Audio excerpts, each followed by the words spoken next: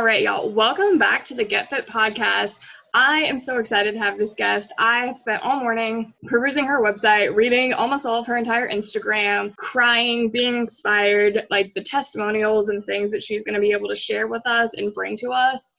I'm ready. Y'all aren't ready. I'm ready. But I have Miss Yvonne Douglas on. She is a starseed alchemist. And if you don't know what that is, I didn't super know either, but it's probably one of the coolest titles I've ever heard. And just the way that she helps people, the way that she transforms people, gives people life.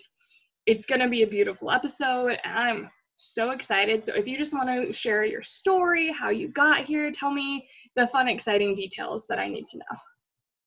Oh, bless you, Cassie. Thank you for having me on your podcast. It's lovely. Who am I? So, firstly, yes, I do go by the title of the Starseed Alchemist, and I am a powerful and empathic and energy goddess, and I heal sensitive souls to save their lives. Okay, so that's fundamentally who I am, and in part what I do. My story starts a very long time ago.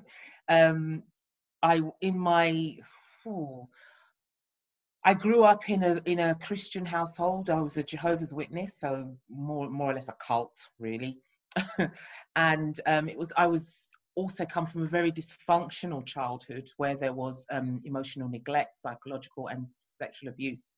And I grew up as quite a depressed child. Feeling like I didn't belong anywhere, low self-esteem, and just not very happy. But I kind of masked that with being quite comedic, actually. And funnily enough, later on in my journey, I did partake in stand-up comedy for a while. I was a stand-up comedian for a little while, but that was just a little snippet of time in my lifetime. But so I got through life by pretending everything was fine and just laughing and making jokes and, you know, being the life and soul of the party and whatnot. And I got through it for a little while, but as time went on, I couldn't maintain that. And I ended up getting married at the tender age of 21. I had 2 children by the time I was 27. And by the time I was 27, I kind of really hit, what would you call it? A moment in my life where I couldn't do it anymore. I couldn't do the marriage, I couldn't do the religion, and I felt really enclosed, and stuff happened within the family, which then meant I had to go and have some counselling, and that counselling lasted for 7 years, and in that came up a lot of this dysfunctional stuff that I had endured and making more sense of myself and my life. So ended up, as I said, leaving the religion, leaving my marriage, and then so the counselling came in between that. But so and also I was going out partying a lot. I started smoking, I started drinking a lot, and started looking for love in all the wrong places. And you know, I kind of lived my teenage years in my early 30s, but I was definitely getting a lot of answers to my problems. And then I met my second husband when I was 35, and that lasted for about 4 years. And I had another breakdown. That the marriage was breaking down, and I had an emotional breakdown, and I ended up in rehab. I ended up in rehab for food addiction, and which is very strange. And prior to this, I also had, before I actually got married to my first husband, I also had tried to commit suicide twice. And then, so in rehab, my drug of choice was taken away from me, and I then started to have all these feelings and memories of so much stuff that hadn't surfaced when I was in counselling previously, because I was still using my drug of choice. And I just started dealing with a lot of stuff, and that's when the sort of like the main sexual abuse came to the fore, came to my subconscious reality, and I had to start dealing with that. And I was also told that I have to stop drinking alcohol, and I tried to pretend that I didn't have a problem with alcohol, but I did. So I stopped, and so yeah, I've been sober ever since. And when I came out of rehab, just carried on this journey, and also decided to change my job. Actually, I changed my job. I left, went to college and studied coaching, and then a year later I went to university and studied to become a counsellor. and I just started working for myself. As I kept on shedding so much of my past, I then had my spiritual awakening in 2011/2012, and everything has changed since then. So that's the journey in very much a nutshell. Oh, the ways we think we can control our lives with alcohol. Like, it's not a problem. I feel that so deep. Mm. I went to rehab. I did outpatient rehab for my drinking. Okay, all right. My job was like, you have to go or we're gonna fire you. Like, we'll pay for part of it. And I was like, it'll be fine. And my therapist day one was like, what are you trying to get away from? I was like, nothing. I just like alcohol. And he was like, well, let's talk about some stuff. And that was 2014, like 2013, 2014, when I really had to start dealing with any of it. Because I had just been running, being like, everything is fine. I am in control of my life. Everything is fine. Lies. The lies we tell ourselves. The lies we tell ourselves, absolutely. So I definitely feel that deeply. And when you turn 27 and you had your quarter life crisis, and you just like can't do anything. And I feel like people sometimes discredit that. They're like, oh, you're in your 20s, you'll be fine. Like, no, when you're in your 20s, you don't have any idea what you're supposed to be doing with your life. And if you think you do, you're just lying to yourself. Like, you don't know what you're doing with your life. Like, I just turned 31 and I still don't feel like I know exactly what I'm doing with my life. I did not know when I was 25. No. Yeah. And I remember reaching 30 and thinking, oh my God, I haven't done anything. The only thing I can really be proud of is that I've got 2 lovely children, and that was it. And I was panicked. 30. I have 4 cats, so and that's kind of just like the terrible lie that like people tell us. They're like, oh, you're supposed to have it figured out by the time you're in your early 20s. You should have your career, you should have your marriage, like kids, your life. You should have it figured out. I'm like, who has it figured out? I don't know anyone who has it figured out. And I don't want to know anyone who has it figured out, because I feel like their life's probably really fake. And I don't want to deal with it. And it's just like this terrible pressure. So I love that you got out of those situations, because some people would stay. Some people would just stay, be like, I've done this people stay in their religion because that's what they think they should do. They stay in their marriage because that's what they think they should do. And you were like, no, I have to do something else. And it's just like, I honor that space for you, because there's so many people who are just staying in that space because they don't think that they can do anything. I saw some like TikTok thing that someone was like, you don't have to stay in the same situation just because you've invested time, money, energy into it. You can change. Like, you can be miserable for 3 years instead of 50. So I'm so proud of you that you like move forward, and I just love that. So so on your site, you talked about we're human beings living a spiritual existence. How did you kind of come to that? What does that mean? What does it mean? So I heard that saying not long into my journey when I started, so after rehab actually, and I had to go to the rooms. I had to go to OA and AA, the anonymous rooms, and it was in those rooms that I heard the phrase, we are spiritual beings having a human existence or experience. And it was like a massive penny dropped for me, and I thought, that makes so much sense. And so for me, it was, I had this spiritual awakening. We go on our journeys, and every so often we have a spiritual awakening where our soul is reaching out, our soul is speaking to us. And basically we are just, this physical body is not who we are. Who we are is what is contained within the physical body, our spirit, our soul, the part of us that is emotional and thinks and feels, and our high, and that's connected to our higher self, connected to the divine source. That is the driving force, our driving force. That is who we really are. And the more I kind of connected with myself, the more I released a lot of my traumas and my past, the more I made space for my soul to grow, to expand, for me to be able to connect and really know who I am on a soul level. And that is really the journey for all of us. It's to remember who we are. We're not just this human person. We are having a human experience, but we are multidimensional beings. We are souls. How do we do that? Because that sounds beautiful. And it's one thing just to be like, we release the trauma. How do we even lean into that? So many people want to, myself included, want to just box it up and be like, it doesn't have control of me. How do you lean into healing from those past traumas to become who you are? If that was like your whole life up till now, maybe for some people, what is even like a first step towards moving to that more welcoming, open, soulful, spiritual existence? So the first step is definitely to start releasing the traumas, okay? Because, I mean, it's all relative, and some of us have more traumas than others. However, being a human, we've all got traumas, and some of them are not just from this life. We may have traumas from past lives that we've carried over. And the best way to start connecting with your soul, I would say the first thing to do, start meditating.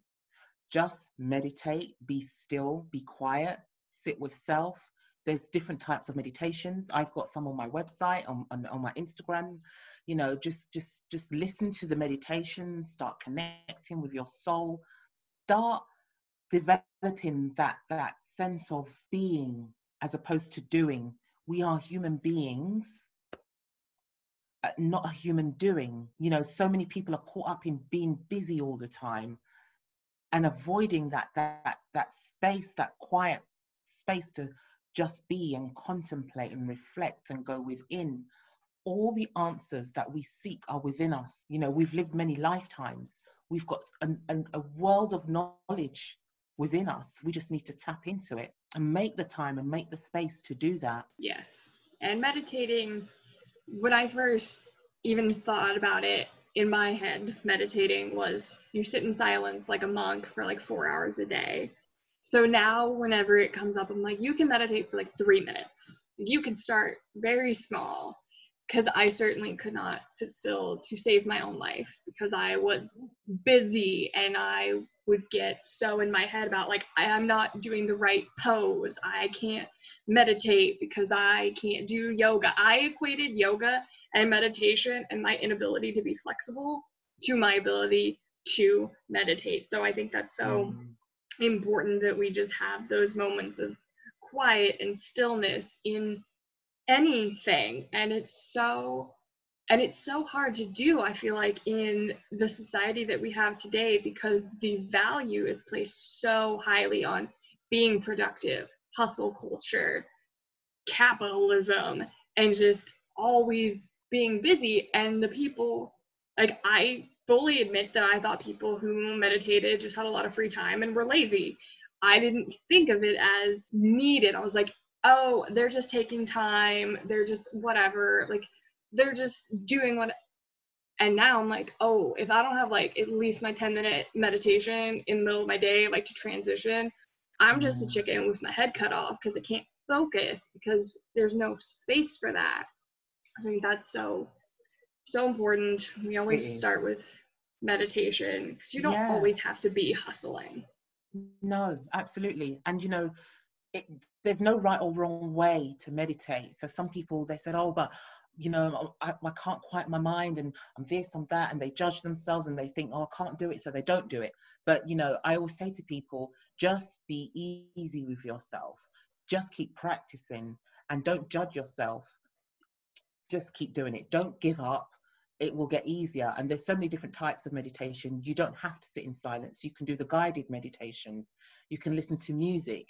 You can do walking meditations, like walking in nature, for example. You know, there's different types of ways of meditating, and the yoga as well, movement. But it's very important that we do that. It's about becoming more mindful, even just becoming more mindfulness. You know, how quickly do I eat? You know, what are my thoughts when I'm doing something? Am I really in the moment, or am I overthinking? Am I in my body, or am I in my head? This is all about being mindful. What is going on for me? You know, so many people can get caught up in their head, in their thoughts. And actually, it's because they're avoiding being in their body and in their feelings. So again, Wow. being very mindful, very, very important. Absolutely. I really applied meditation when I did a half marathon a couple months ago, and someone was like, just meditate while you run, just like focus on like every Yeah. step. And I was like running in 18-degree weather. There was snow on the ground, but I had like Wow. committed that I was going to run this half marathon on Christmas. I trained all of these things. And then the fact that it snowed, I was just like, well, I could either just not do this, and like no one, I'm doing it for myself, no one's gonna be like, Mm-hmm. oh my gosh, you ran a half marathon the next day, whatever. But I was Mm-hmm. like, no, I'm gonna do it. And I just remember, like, I don't even know what music was playing. I know I had music, but I was just like one foot in front of the other. I was like, we can go, how am I breathing, like just going, just being so aware, even like where my hands were while I was running. I was just like, I Fantastic. am so in tune. I was just like counting heartbeats. And I feel like that was the most meditative state I've ever been in, because there was nothing else. There was literally me not getting hit by a car and getting home where it was warm. And it was definitely an experience to just like push yourself. And I feel like if I wasn't in a way meditating through a lot of that, like convincing myself that I could do it, I probably Yeah. wouldn't have done it. And then I didn't run Yeah. at all again for like a week, and it was great. But that's you in your zone. That's you where it feels like your soul had really taken over, and you were just in that zone, and you could do it no matter what. And when you get into that zone, it's very powerful. That's when we start tapping into the genius part of who we are. Yeah. Fantastic. So I always encourage that, because I know a lot of my listeners do like running or physical activity. And when someone was like, just meditate while you run, I was like, oh, I can do that, because there's nothing, you Hmm. can't do anything else. If you're running, you're running. This is what you're Yeah. doing. Yeah. So even things like that, like taking a walk, there are so many different ways that you can meditate that I always try to tell that to people. I'm like, you have options. Mm, Try all the options. mm, Uh, definitely. so I know you offer, I can say words, soul retrievals. Hmm. Okay, I've read like a lot of the testimonies, and I was just like, these women's lives were so changed, and they felt so free, and they felt like they were alive, like that you saved their lives to some extent. I'm like, what happened? And really, how did you learn to facilitate this? How do you help people with something that sounds so transformational that my Mm, mind was blown? And I just want to hear it from you so much. okay. Yeah, so as well as doing like counseling and fluid type sessions and coaching and soul guidance, I do the shamanic practitioner's work.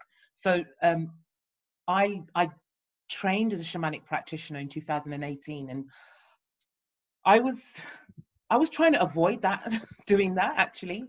I had two friends, great friends, Samantha and Tanya, who are shamanic practitioners themselves, and they kept encouraging me to do the training, and I was like, no, I'm not ready.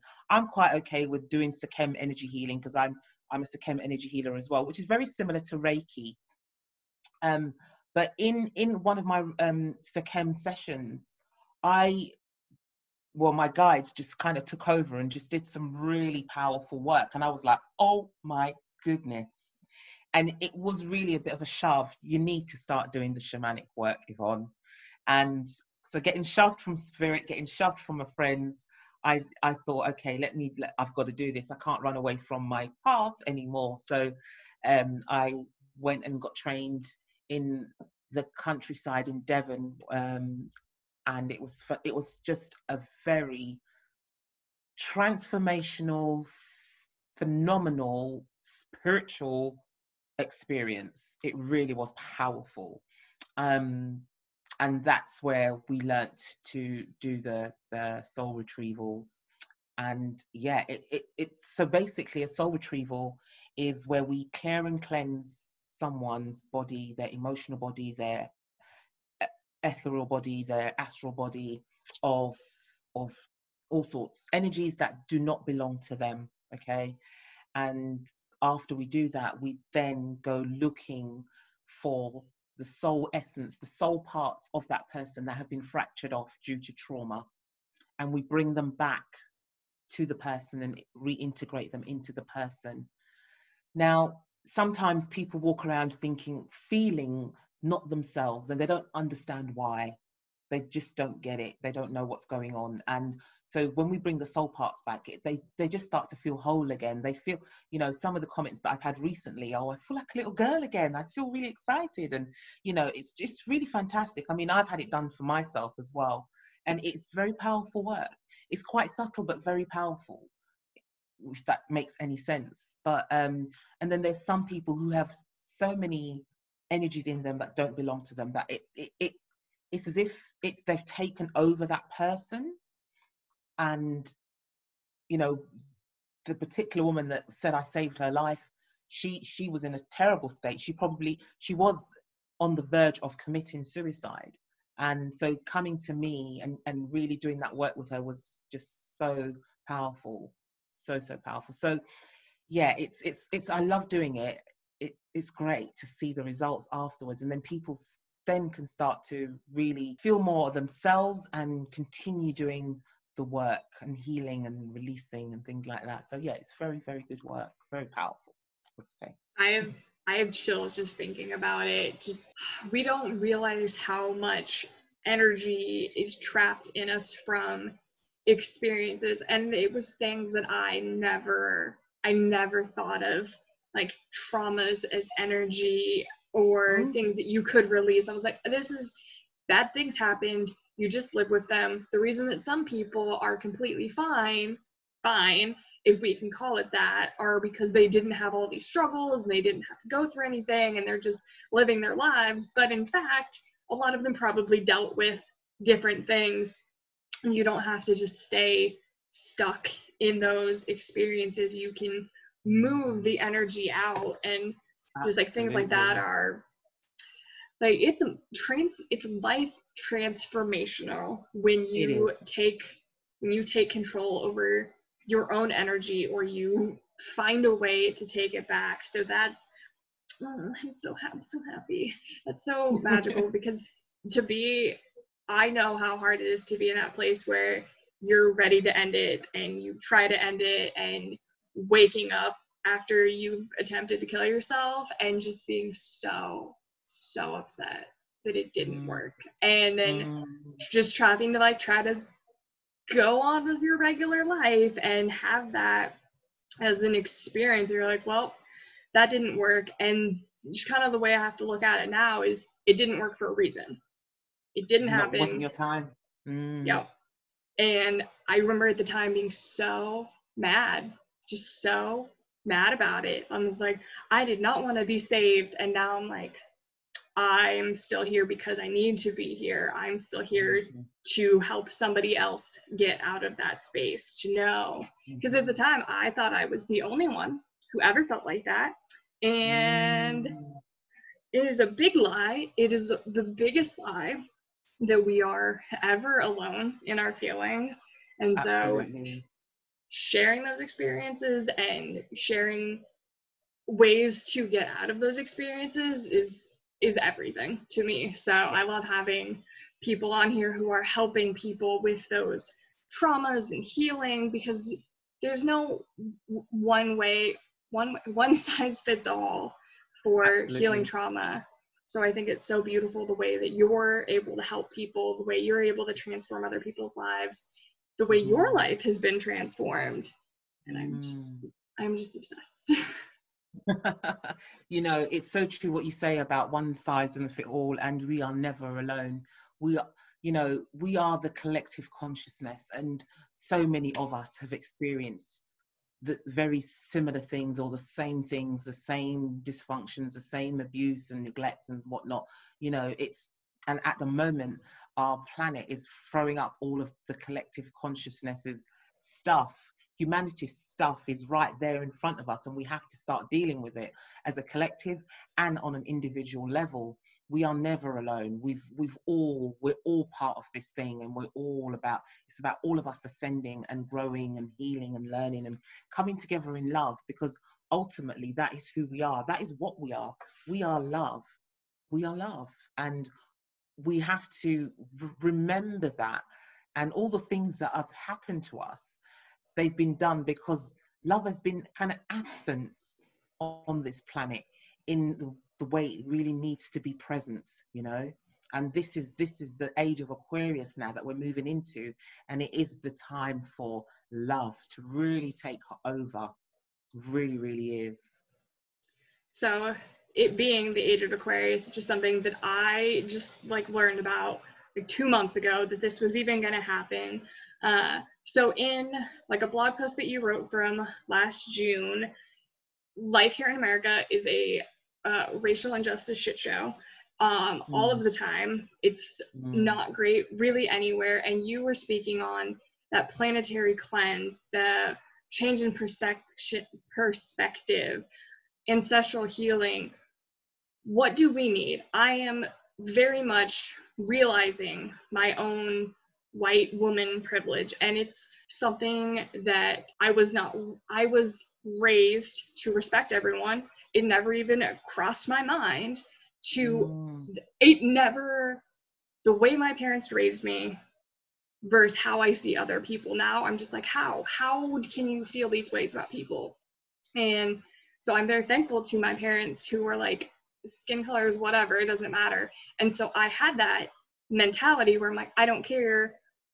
But seeing now where it's at, my idea of not caring was genuinely offensive to other people, because I was discrediting all of these other people, because I was like, I don't see color, like they're good people. If they're good to me, I'm going to be good to them. And since June, I've seen people trying to raise awareness, trying to educate themselves, and trying to shift, and going into the age of Aquarius, where we are coming into this experience of love. We are going to end the bullshit that is systemic racism. It's gonna happen in my lifetime somehow. We're going to do that, but it starts with us. It starts with us as an individual, and ancestral healing. How can I impart to people in my life what kind of healing they need to be doing? How can I help other people come to this? How did you come to this ascension to know that things will get better? All of the things. If you can. So yes, when we look back on sort of humanity's existence, white supremacy has been very much part and parcel of the fabric of society for I don't know how many years. When you look back on slavery, which only ended about 400 years ago, that's just an abomination in and of itself. Say that quite slowly. So and the systems that we are living under now, the institutions that we are living under now, all need to go, because they are not fit for purpose. They're not fit for humanity. They are not built from a place of love. So they need to go, and they are being dismantled. That's why we're going through this thing at the moment. Yes, COVID exists, but what the powers that be, the 1%, what they're doing is in them trying to. It's not about trying to contain the pandemic. It's about trying to control humanity. They have their ulterior motives. Okay, there's a 99% survival rate for COVID. So the means at which they're trying to control it doesn't make any sense whatsoever. So as I said, the systems, white supremacy is part of the system, racism, what else? Patriarchy, all of that. They're all built from a place of greed and power and control, and it has to go. So in terms of what we all need to do, so we all have a responsibility to heal. So because we all have DNA, we all take on our ancestors' DNA. So we come through with our ancestors' DNA. The more we do our healing, the more we heal the ancestral continuum. So for example, for me as a Black woman, obviously I descend from slaves. So some of the post-traumatic slave syndrome will come through into my DNA. And I remember before going on this healing journey, there was an element of me where I felt like I couldn't look white people in the eye. And I did feel some sort of inferiority. But as I went through my healing process, I remember going to a shamanic practitioner, and he could see in my past, 7 generations back, I experienced something. I was on a slave ship, and he then said that he did some healing and said, "You will never be afraid of a white person ever again." And from that day, I could look white people in the eye. And I didn't feel any way I felt like, wow, it just changed my world. So this is what we as Black people need to do in terms of really healing those post-traumatic slave syndrome that we may carry within our DNA. And also for white people, they need to also go through that healing process. And it's about because a lot of racism is based on insecurity. And so because someone's insecure, they then want to take power and hold power, and, you know, they don't want to relinquish. So again, going within, dealing the DNA strands that exist within your ancestral lineage around racism, so that you then start to feel and know that there is no difference. We are all here to have an experience, and we have to be treated equally. So so I know there's a lot of white people who are not racist, okay? But there's a lot of white people who benefit from white supremacy. And that's where a lot of people need to start thinking, okay, what can I do to dismantle racism? In my white privilege, what can I do for my Black brothers and sisters? And it's a global thing. So it's not just about whites and Blacks, it's also about the Asians and the Chinese and everybody. We all of humanity need to come together. And actually, racism is one of the tools or the weapons that the 1% use to stop humanity coming together. Because if we all came together against the 1%, where would we be? Where would we be?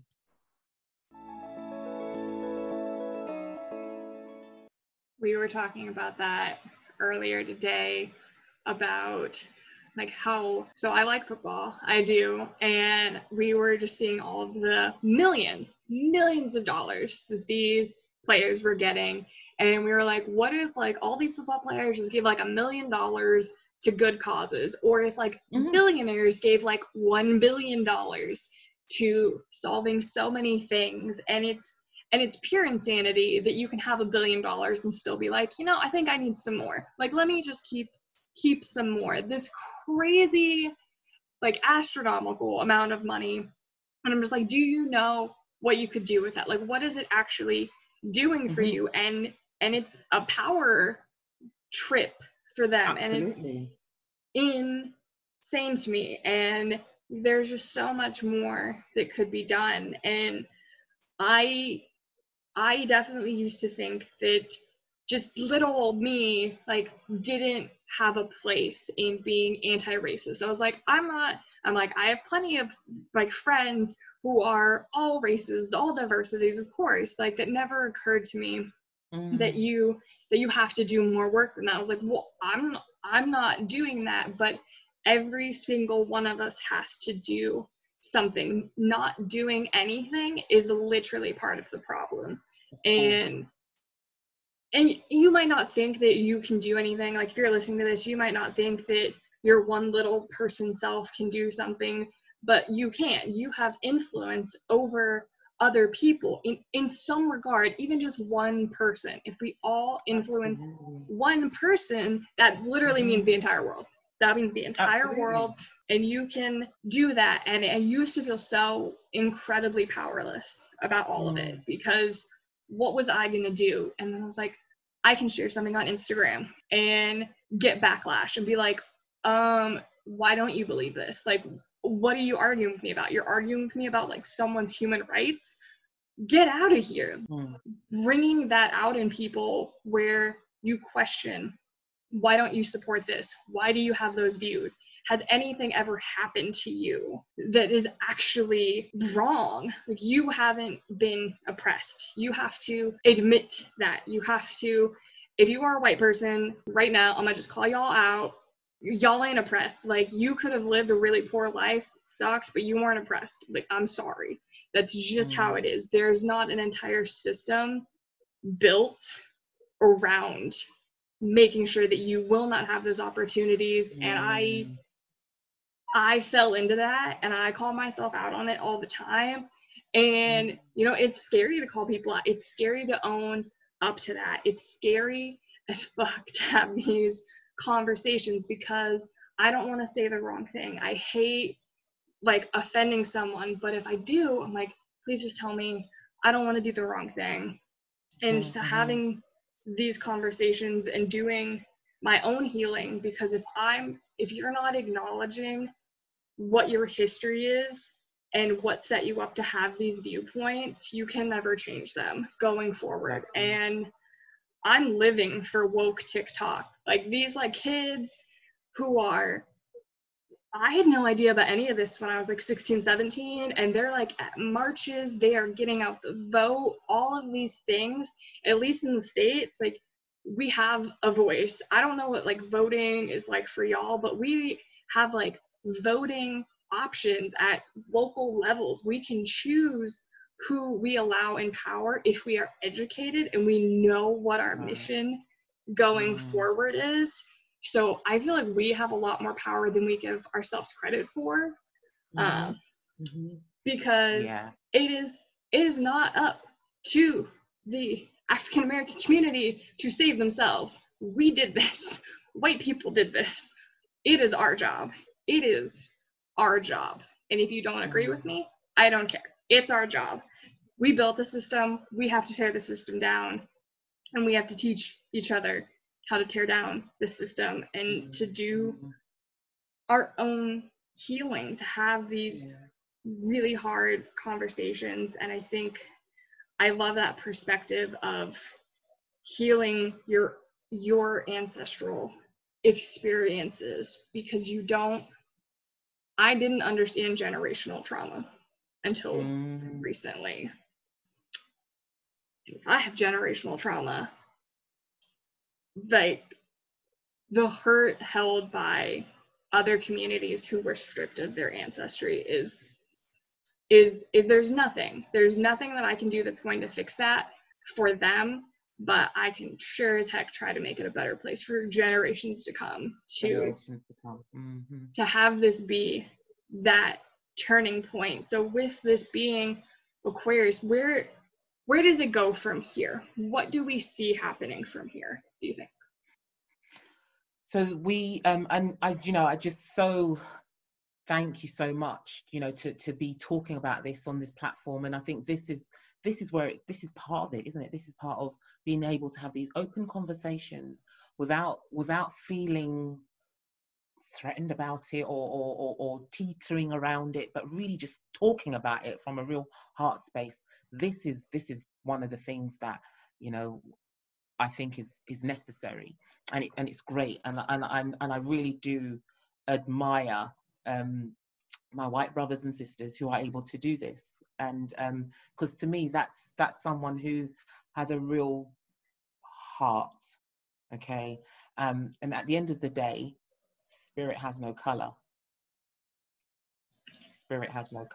So yeah, so in terms of where we're going as humanity, as I said, all the systems are being dismantled. So, and the reason why the powers that be, the 1%, are really just like, they're trying to hold on to their power like this. So they're honing in on us, putting the pressure on us, because they know that humanity is waking up. The thing is, this time that we're living in now, it was going to happen regardless. The planetary alignments they happen. That's part of science. It's part of astrology, astronomy. It was going to happen. We were going to get we were going to get all this energy coming in where we were all going to wake up anyway. They knew this was going to happen, so they planned what they needed to do to try and stop as many people as possible from waking up, because it's as if humanity have been walking around like this, and then all of a sudden all this light comes in from all the planets, and they'll be like, oh, oh, I'm here. Oh, I remember who I am now. You know, it's a bit like that for a lot of people at this time. And then, so the powers that be have tried to stop that from happening. And they've had a cosmic contract to control anyway, for many years. That contract is up. It's up. But they don't want to give it up, so they're still trying. But we as humanity have to keep going. We can't give up. We can't give in to them. We have to come together. We have to do the shadow work. So a lot of our journey is about really doing the shadow work, healing all the stuff that we've been accumulating in this 3D reality, and so that we can lighten our bodies, so that we can really move effortlessly into the 5D. And yeah, so for the next sort of couple of years or so, still going to be a little bit shaky, you know, and it's about really, we're going to have to be adjusting, transforming, being okay with change, not being scared for the changes that are coming, because we've become quite reliant on the system and the way things have been set up, you know, the banking system, the school system, everything. And it's not about that anymore. It's about, yeah, humanity is changing the way it's going to be living, right, going forward. We're going to be living in more community type settings. We're going to be growing our own food. We're not going to be reliant on you know, the massive industries. And yeah, but not everybody is going to kind of come through.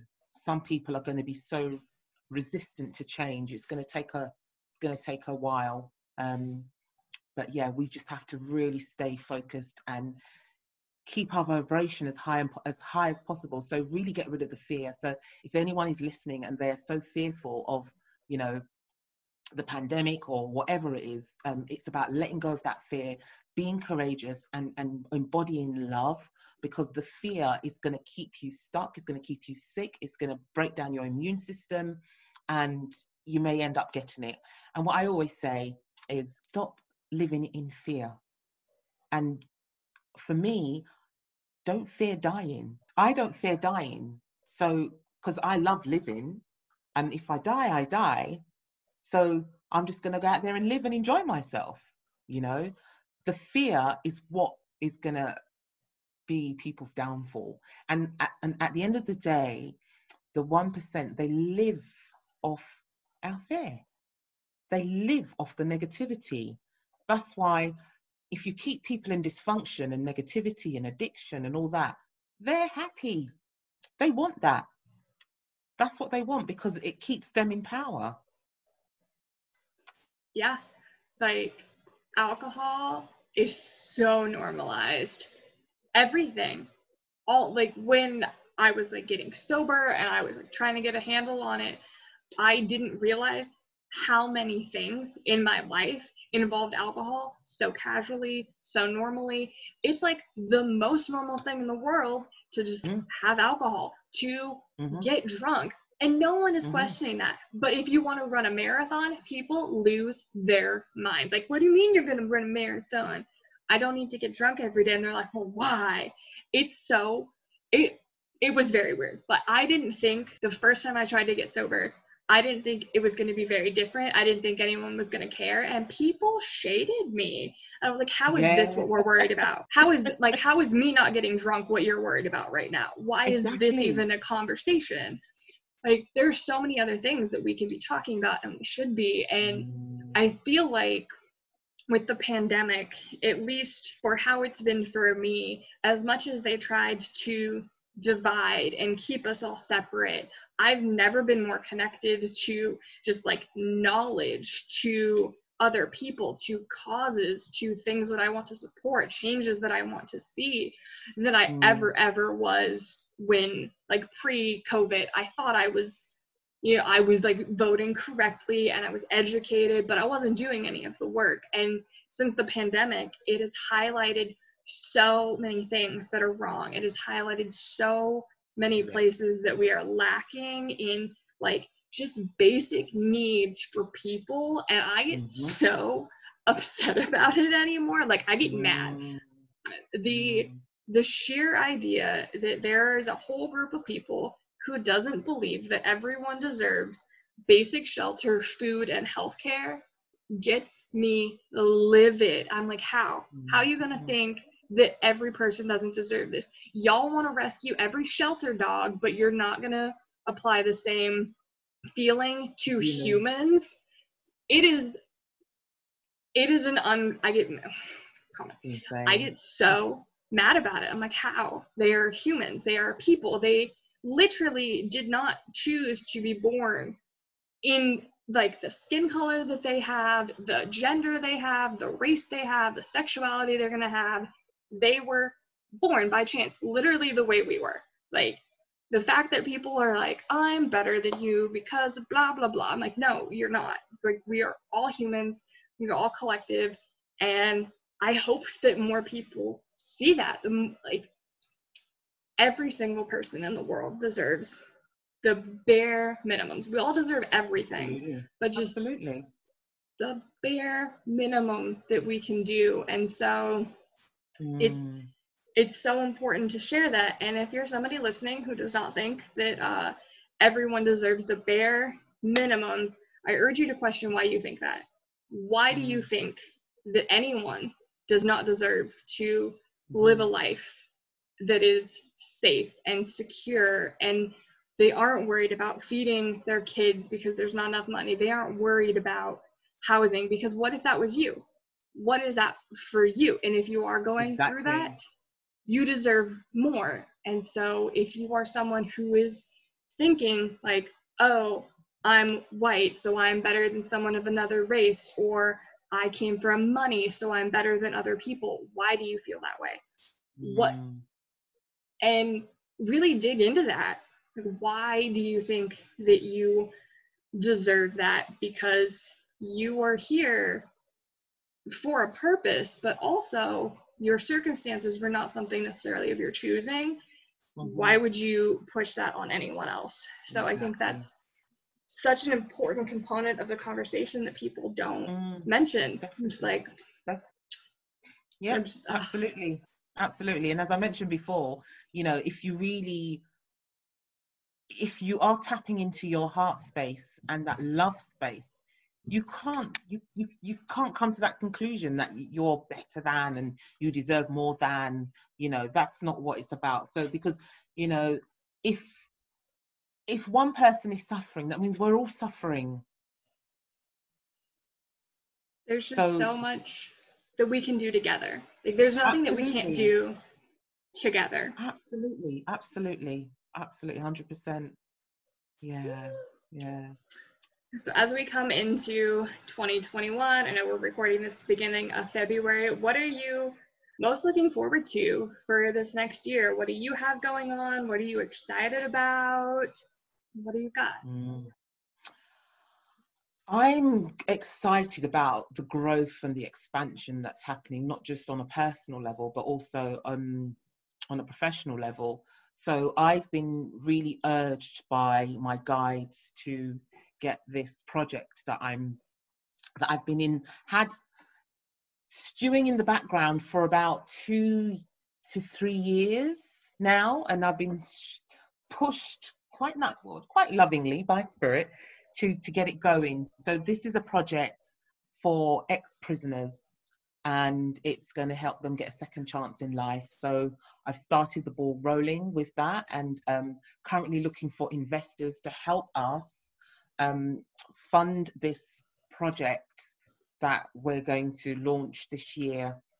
It's going to be very different to what's out there already, because as far as I can see, the services that are out there for ex-offenders isn't really fit for purpose. doesn't really help. You know, there's so much reoffending rates, etc. So our purpose is to make sure that these offenders do not reoffend, but they get a second chance in life. So a very holistic package of healing for these people that we're doing. So I'm really looking forward to that, launching that. I'm looking forward also to relaunching Goddesses of the Round Table. So that's myself and 6 other wonderful ladies where we come together on a fortnightly basis, and we talk about all sorts of things that women, especially women of colour, go through, but it's for all women globally. And looking forward to expanding that as well, and creating a lot more resources. So yeah, so lots to do, but looking forward to doing it. Yeah.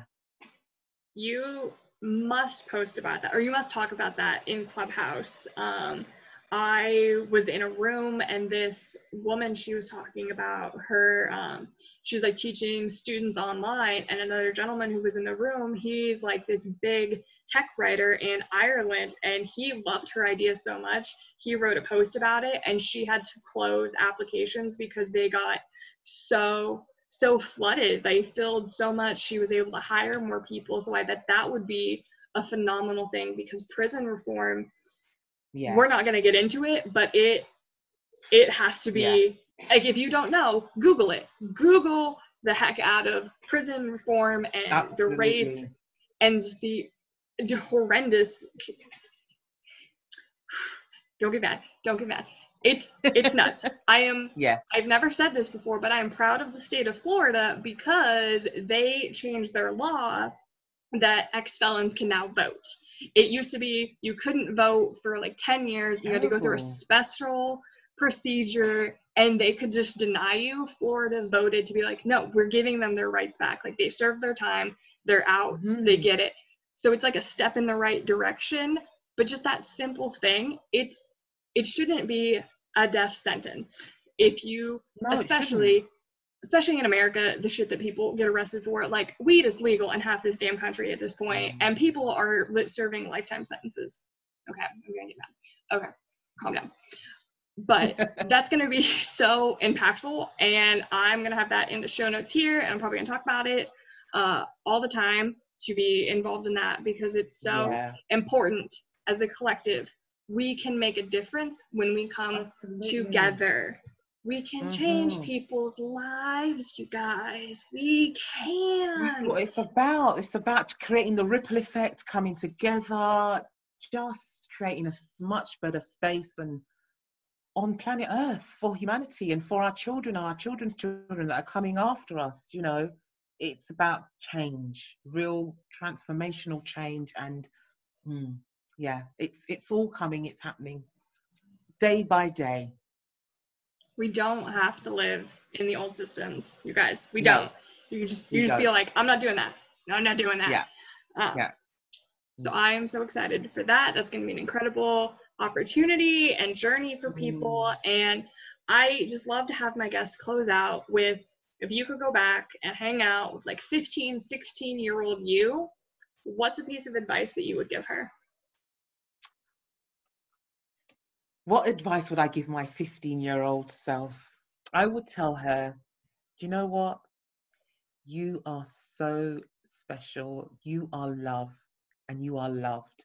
Go do your thing. The world is waiting for you. I love She needed to hear that. She did. And I'm so thankful that we got to have this conversation, and I can't wait for everyone to hear this and for it to be out there, and just for your message to be spread. All of your info is going to be in the show notes so that people can find you, work with you, website, all of that, because you're going to change so many people. I'm going to not cry. I'm so thankful for this. Bless you. It's all right to cry. But thank you so much for having me on your show. It's been amazing. You're just a beautiful ball of light and fire, and you know, it's just thank you so much. It's been great, really great. I'm so glad to have met you in Clubhouse, and we will stay connected. Absolutely.